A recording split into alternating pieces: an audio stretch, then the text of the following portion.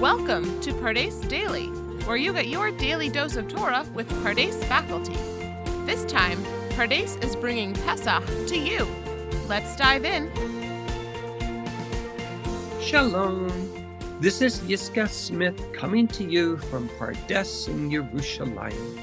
Welcome to the 5th episode in Preparing to Experience Inner Freedom and Liberation through the lens of Rav Kook's commentaries on the Haggadah Shel Pesach.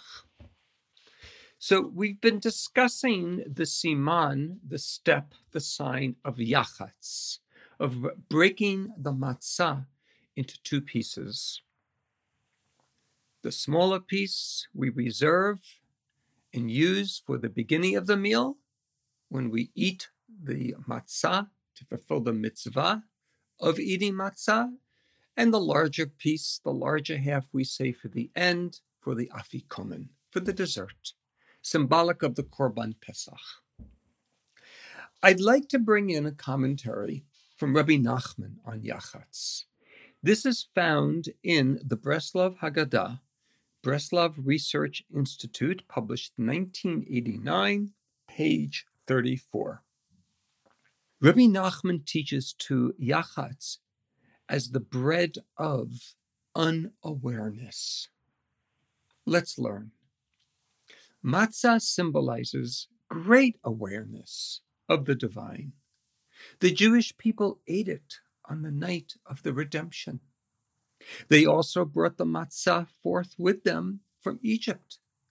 In it, they experienced the taste of manna, the man, the bread that came down, that descended from the Shemayim. It epitomized the clear perception that a person's sustenance is directly from God. In that sense, a whole piece of matzah is great awareness of the divine. Humankind, though, is not yet ready for this overwhelming experience of the divine. Preparation is required. We must bring the deepest fibers of our souls into harmony and be willing to receive this eminent truth, this truth in totality. So first, we must put aside all notions of knowing God. We must realize that to know God is to realize that we can never really know God. Think about it. We are finite. We have beautiful minds, beautiful brains, beautiful, incredible capability to create and expand all different ideas. But that beautiful brain of ours, our intelligence, our intellect, is limited. Even Einstein's intellect was limited. How can limited really know unlimited? How can finite really know the infinite? It even says in the Zohar, Ein tefisa beklal. There was really no grasping God's knowledge at all. And the Baal HaTanya teaches, Ella, if it weren't for the fact that the Torah was revealed in a language that we could understand, that we can, in fact, know. So when we learn Torah and we're learning God's wisdom and God's will, Chokhmat, Ratzon, HaKadosh Baruch Hu, we have a sense of knowing. But can we ever really, Rabbi Nachman asks, can we ever really know God? So that's why he concludes that we must realize that to know God is to realize that we never really can know God. And we see that in Torah. The more we know, really, the more we realize we don't know. So we must therefore break the matzah. Think of it like this. If the matzah symbolizes complete, full, in totality, awareness of the divine, what does breaking it symbolize? What does it symbolize when we break that? We separate the potential of this great, full, total awareness into fathomable sections, into biteable pieces. The larger portion is set aside for the end. In the Ketzayamim, the end of days, the days of redemption, when humanity will rise again to its destined level of awareness. Until then, Chevra, we can utilize only the smaller part, the Lechem Oni. The Lechem Oni, which begins as the bread of poverty. It begins as the bread of affliction, but then it moves into the bread upon which we answer. It is symbolic of the lack of that great knowledge of full awareness. And by asking the questions and answering the questions, by asking more questions and answering more questions, this bread of poverty, this bread of affliction, this broken, smaller piece begins to move towards a different Lechem Oni, the bread upon which I begin to answer and gain greater and greater awareness of the divine.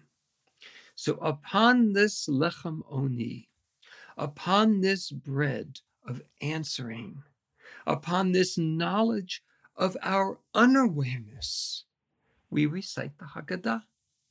These are our prayers and words of faith that ultimately God will redeem us from the darkness of unawareness. That leads us into the next Siman, the fifth Siman of the Seder, Magid. Magid is the bulk. It's really the narrative, the telling. From Magid, we have the word Haggadah.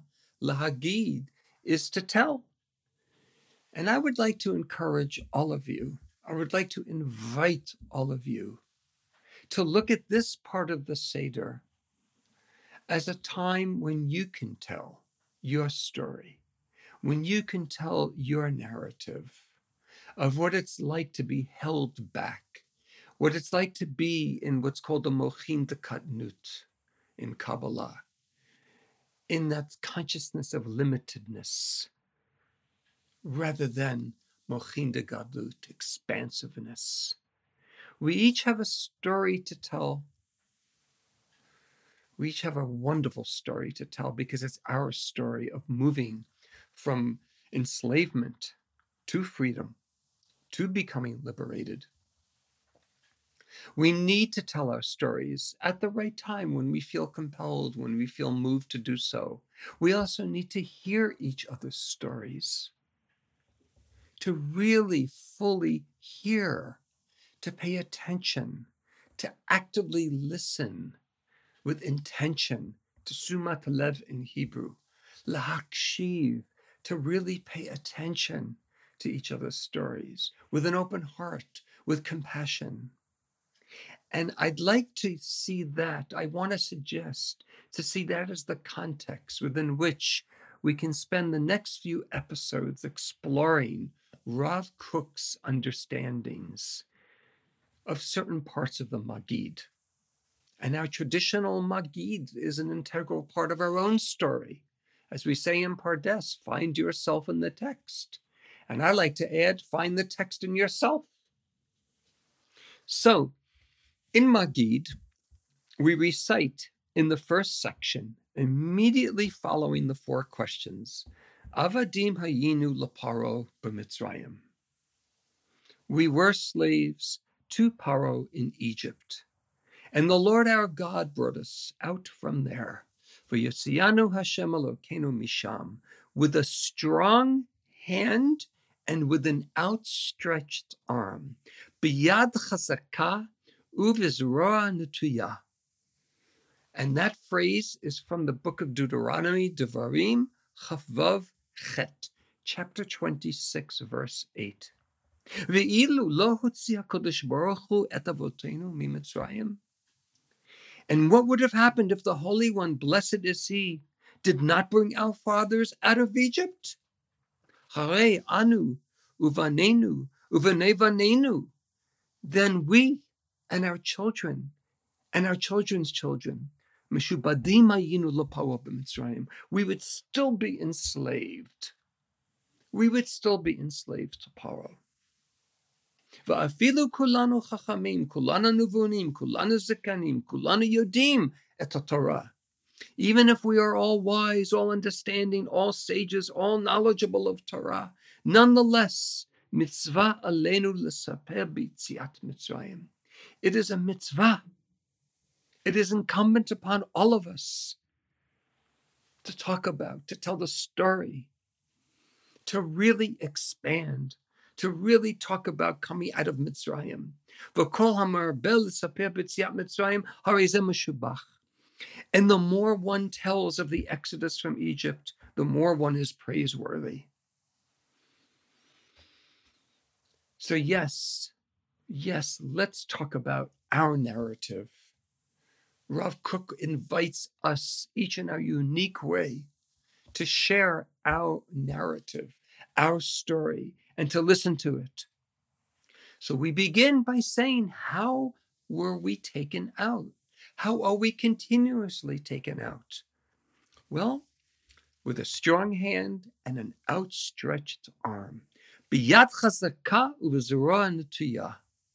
So the strong hand refers to the sudden, dramatic intervention of God in our history, which immediately catapulted us from the depths of depravity in Egypt to the spiritual heights of Har Sinai. But this is only one aspect of divine history.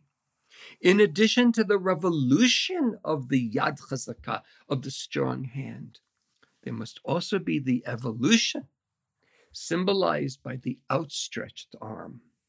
The Zorah Netuyah. The arm is outstretched, meaning that the potential yet awaits its actualization. It's a divine invitation to hold on to the outstretched arm. Perhaps there is an etymological link of Zeroah, arm, to seed, Zerah. This outstretched arm alludes to the slow, gradual spiritual evolution of the Jewish people, just like a seed represents potential that has within it so much to be actualized. So the outstretched arm likewise alludes to the soul gradual spiritual evolution of the Jewish people to an ongoing process that will eventually climax in the coming of the long-awaited Mashiach. Just let's think about that. Let's really contemplate on that there are these two dimensions of redemption.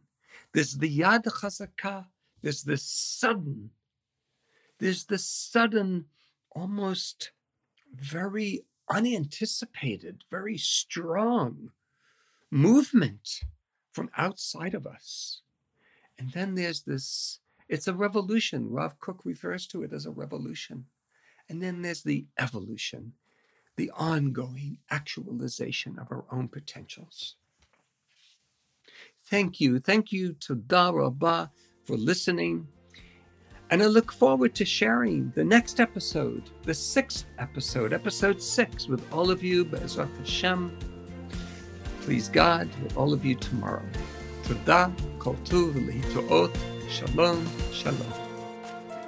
Thank you to our Pardes faculty, and a big thanks to you, our learners. Make sure to check back in every day to stay on track with your learning, and visit www.pardes.org.il for more information about other ways to learn with Pardes.